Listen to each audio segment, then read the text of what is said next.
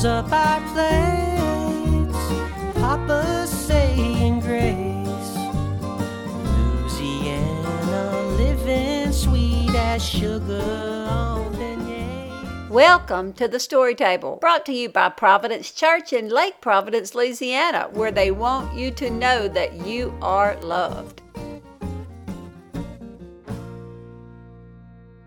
Hello, folks. This is Shelley. It's a beautiful evening here on the banks of Lake Providence, Louisiana. The wet weather that's been hanging around for a couple of weeks is finally broken, and we are so grateful. The beloved farmer hasn't made it in yet, but when he left at lunch, he was hoping that they would be able to find a dry spot to kick Harvest 2022 back off again. We'll see. Regardless, this family will continue to trust God. You know, one of the greatest helps in present trials is remembering God's faithfulness to us in the past. So we'll continue to do just that. Right now, I've got something else on my mind. I know it's been a while since I've sat down to the story table to visit with you, and I'm sorry about that. But this isn't a catch-up episode. No, this is far more important. This one is outside the bounds of anything I generally address here. But I've become aware of something headed down the pike that is monumentally dangerous for our kids and grandkids. No exaggeration or storytelling there. I'm bringing it to you in the hopes that you will take action with me. We have until September the 12th to let our voices be heard. So what is it that's got me so stirred up that I had to run to the table and chat with y'all? Well, on July the 12th, 2022, when I was out on the lake playing with my grandkids, the U.S. Department of Education published in the Federal Register a notice of proposed rulemaking to rewrite the federal regulations that implement Title IX to expand the law's scope without congressional approval to include sexual orientation and gender identity. What does that mean? Well, it means a lot, but for the sake of this discussion, let's lay a foundation of what Title IX is before we get started. Just so we're all on the same page, Title IX of the Education Amendments was enacted by Congress in 1972 to eliminate discrimination based upon sex against girls and women in particular in education. It states, no person in the United States shall, on the basis of sex, be excluded from participation in, be denied the benefits of, or be subjected to discrimination under any education program or activity receiving federal financial assistance. This, my friends, was a good thing when Title IX was passed. Girls and women were facing high barriers to pursuing educational opportunities, particularly in higher education. Title IX, again, a good thing, was designed to remove those barriers, and it represents 50 years of progress in education made by girls and women. But that Title IX has nothing whatsoever to do with the dangerous expansion that the U.S. Department of Education is trying to implement today. So let me just give you a few of the new regulations that they are proposing. And again, I'm going to mention this several times, but we have until September the 12th, 2022 to let our voices be heard about these new regulations that will, for starters, create a new category of sex discrimination based on sexual orientation and gender identity. This means the proposed regulations will dramatically expand what you can consider sexual harassment or discrimination.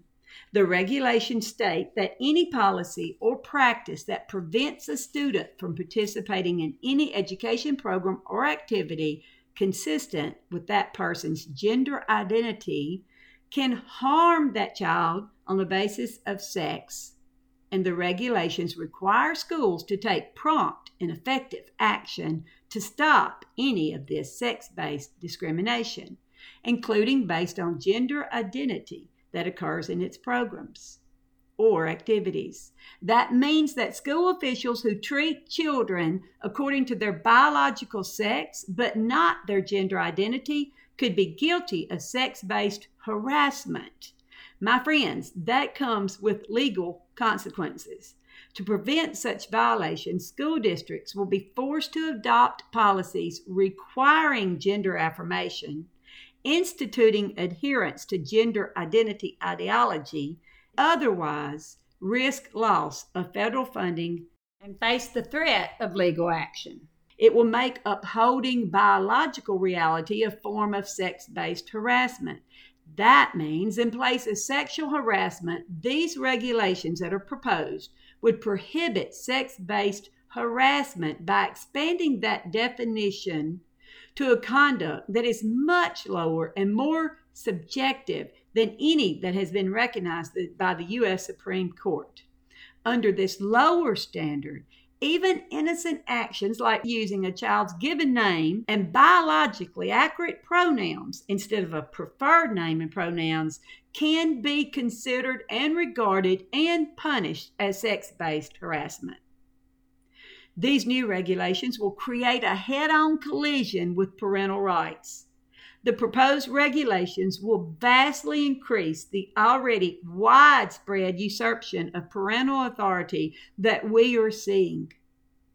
The proposed regulations would allow children, listen closely, to socially transition to a different gender at school without the parents' awareness, without the parents' involvement or permission. Socially transitioning these children involves life-altering decisions affecting the health and well-being of children these school officials are not qualified to make, but they will be allowed to involve medical professionals to transition your child without your knowledge. The proposed regulations also dramatically expand Title IX's original reach to include sex-based harassment, get this, that occurs outside of school. Let me unpack that for you. That means if actions taken by parents at home result in a child being prevented from participating with the school's gender identity and transitioning steps that they're taking with the child, these parents could conceivably be found in violation. Furthermore, because the proposed regulations presume that preventing a student from participating in any program or activity consistent with their gender identity harms that child, the regulations would provide the basis for a report. Oh, I hope you're listening. The proposed regulations could provide the basis for a report being given to state child protective services for parents who wish to uphold their biological reality of their children, and any parent that refuses to allow school officials to endorse their child's discordant gender identity. So the Child Protective Services will be called on you. Finally, upon being notified of conduct that may constitute sex-based discrimination, the proposed regulations would require the Title IX coordinator to provide supportive measures to the children, including counseling, without notification to the child's parents or parental consent. It is so much more here, but basically they will drive a wedge between you, parents, and your children, between your authority when these children need you the most. These new regulations will require schools to open up all their facilities based on gender identity, which of course means that girls and boys cannot have private restrooms, lockers, showers, etc. Our girls, our daughters, our grandchildren will have to surrender their right to privacy and be placed at increased risk for harassment or assault. Policies that require privacy facility usage to be based on how a child identifies instead of their sex has a powerful indoctrinating effect on our students by mandating that they suspend reality and affirm that children of one sex can, in fact, become the opposite. You will have no recourse against this.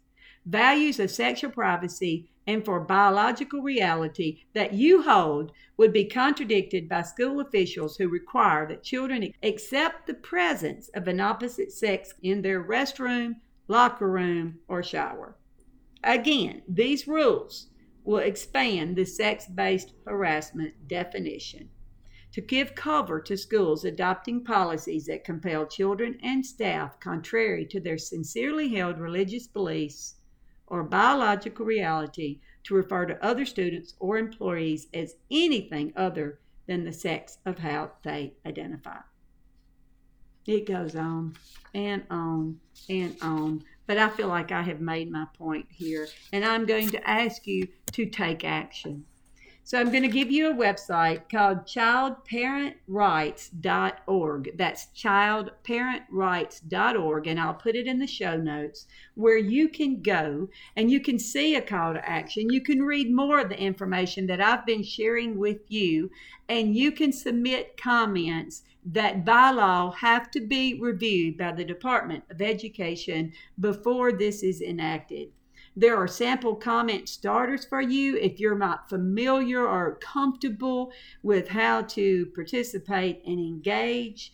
There are all kinds of aids available to you on that website. I ask that you would make yourself familiar with these issues and involve yourself for the sake of our children and our grandchildren. Thank you for being with me at the story table today. I know it's a very serious conversation, but it's a very serious matter, serious times that we live in. So I'm going to speak a blessing over you. May the good Lord bless you and keep you, make his face to shine upon you, and give you peace. This is Shelley with Hugs for All.